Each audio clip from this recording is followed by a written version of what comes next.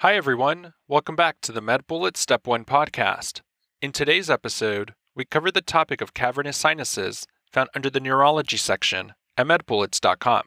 Let's begin with a clinical snapshot. A 24-year-old female presents with a progressively worsening headache and eye swelling. The pain is sharp and one-sided and affects the right forehead and eye. She has tried over-the-counter pain medications with no relief. Her headaches are negatively affecting her sleep. The patient is recovering from sinusitis. On physical exam, there is eye swelling, right lateral gaze palsy, and hypoesthesia of the V1 and V2 dermatomes. This is a case of septic cavernous sinus thrombosis. Let's continue with an introduction to cavernous sinuses. As a reminder, this refers to a venous plexus flanking the pituitary and sella turcica on both sides. Remember that cranial nerves 3, 4, V1, V2, and 6 pass through the cavernous sinus.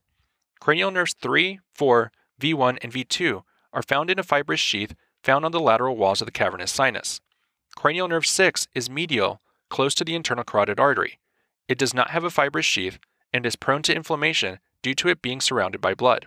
The carotid siphon, which is part of the internal carotid artery, and the sympathetic fibers that travel in the carotid plexus also pass through the cavernous sinus. The cavernous sinus receives blood from the cerebral, ophthalmic, and emissary veins, and it provides a pathway for infection to reach the intracranial structures. Now let's discuss cavernous sinus syndrome. As a general overview, remember that this refers to a lesion of the cavernous sinus that affects its contents. It can affect an isolated nerve or all of them, and it can be secondary to malignancy, either local spread or metastasis, as well as an internal carotid artery aneurysm within the cavernous sinus, a bacterial infection which may lead to thrombosis, and aseptic thrombosis, or from fungal causes such as mucormycosis. In terms of the presentation, on exam one may note ophthalmoplegia, which is due to compression of cranial nerves 3, 4, and 6, or a fixed dilated pupil, which is due to cranial nerve 3 compression. One may note ophthalmic sensory loss due to compression of V1, maxillary sensory loss due to compression of V2, or Horner syndrome due to disruption of ocular sympathetics. Now that we've discussed the major points relating to the cavernous sinuses, let's walk through some questions to apply what we've learned and get a sense of how the topic might be tested. For the first question, consider the following clinical scenario. A 32-year-old man presents to the emergency department with a severe headache. He says that the pain has been getting progressively worse over the last 24 hours and is located primarily in his left forehead and eye. The headaches have woken him up from sleep and it is not relieved by over-the-counter medications. He has been recovering from a sinus infection that started 1 week ago. His past medical history is significant for type 1 diabetes, and he has a 10-pack year history of smoking. Imaging demonstrates thrombosis of a sinus above the sella turcica. Which of the following findings would most likely also be seen in this patient? And the answer choices are: Choice 1, anosmia; Choice 2, mandibular pain; Choice 3, ophthalmoplegia; Choice 4, vertigo; or Choice 5, vision loss.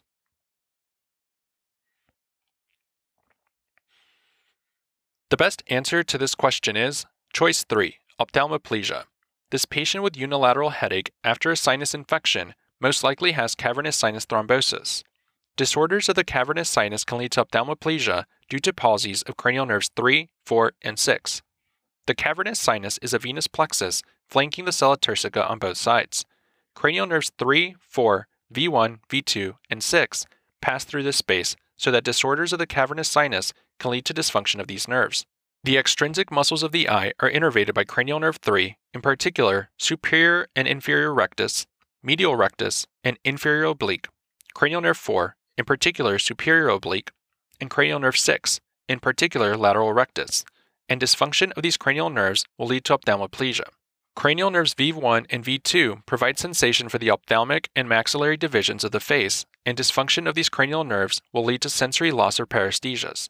Finally, the sympathetic fibers of the eye run along these cranial nerves, so cavernous sinus disorders can also lead to Horner syndrome, which would present with ptosis, miosis, and anhidrosis. Let's also discuss why the other choices are incorrect. Choice 1. Anosmia would be caused by dysfunction of cranial nerve 1. However, this nerve does not run through the cavernous sinus. Choice 2. Mandibular pain would be caused by dysfunction of cranial nerve V3. However, this nerve does not run through the cavernous sinus. Choice 4. Vertigo would be caused by dysfunction of cranial nerve 8. This nerve does not run through the cavernous sinus. And choice 5. Vision loss would be caused by dysfunction of cranial nerve 2.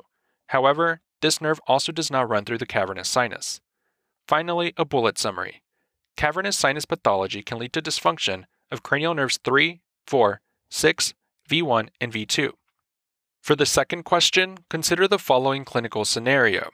A 72-year-old man presents to his primary care physician due to worsening headache and double vision. His headache began several months ago, and he describes them as sharp and localized to the left side of the head. His double vision began 1 week ago, prior to presentation. Medical history is significant for hypertension and type 2 diabetes mellitus, which is treated with lisinopril and metformin. He smokes a pack of cigarettes a day for the last 40 years. His temperature is 98.3 degrees Fahrenheit, or 37 degrees Celsius. Blood pressure is 148/84. Pulse is 60 beats per minute, and respirations are 14 breaths per minute. On physical exam, a mild head turning towards the left is appreciated. Pupils are equal, round, and reactive to light, with a more pronounced esotropia on the left lateral gaze. The rest of the neurologic exam is otherwise normal. Magnetic resonance imaging of the head and MR angiography demonstrates a left-sided intracavernous carotid aneurysm. Which of the following nerves is most likely compressed by the aneurysm in this patient? And the answer choices are: Choice 1, oculomotor; Choice 2, ophthalmic; Choice 3, abducens; Choice 4, trochlear; or Choice 5, optic.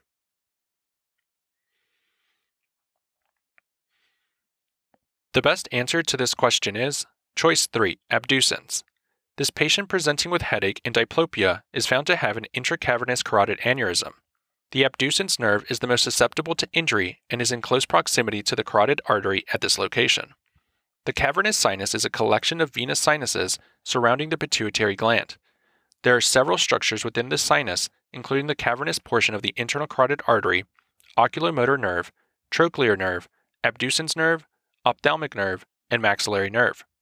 Injury or compression of any of the oculomotor or abducens nerves may result in diplopia. The abducens nerve is the most susceptible to injury as it is the closest to the carotid artery. Injury to the abducens nerve results in isolated ipsilateral esotropia as seen in this patient. Let's also discuss why the other choices are incorrect. Choice 1. The oculomotor nerve also passes through the cavernous sinus and may be injured due to the carotid artery aneurysm, resulting in diplopia. However, the abducens nerve is the most susceptible to injury. You would not expect to see isolated esotropia with an oculomotor nerve injury. Choice 2. The ophthalmic nerve passes through the cavernous sinus and can be compressed by an aneurysm, resulting in sensory loss in the eye and skin of the upper face and scalp. However, this patient is presenting with an abducens nerve palsy. Choice 4. The trochlear nerve passes through the cavernous sinus and may also be injured by a carotid artery aneurysm. However, the abducens nerve is the most susceptible to injury. Choice 5. The optic chiasm of the optic nerve lies above the cavernous sinus. Compression of this structure would lead to bitemporal hemianopsia. Finally, a bullet summary. The cavernous sinus contains several nerves as well as the cavernous portion of the internal carotid artery.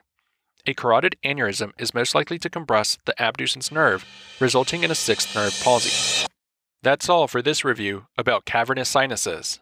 We hope that was helpful. This is the MedBullets Step 1 podcast, a daily audio review session for MedBullets, the free learning and collaboration community for medical student education. As a reminder, you can follow along with these podcast episodes by reviewing the topics directly on medbullets.com. You can listen to these episodes on the MedBullets website or phone app while reading through the topic. If the MedBullets podcast has been valuable to you, we'd be thrilled if you consider leaving us a 5-star rating and writing us a review on Apple Podcasts. It will help us spread the word and increase our discoverability tremendously. Thanks for tuning in. We'll see you all tomorrow, right here on the MedBullets Step 1 podcast.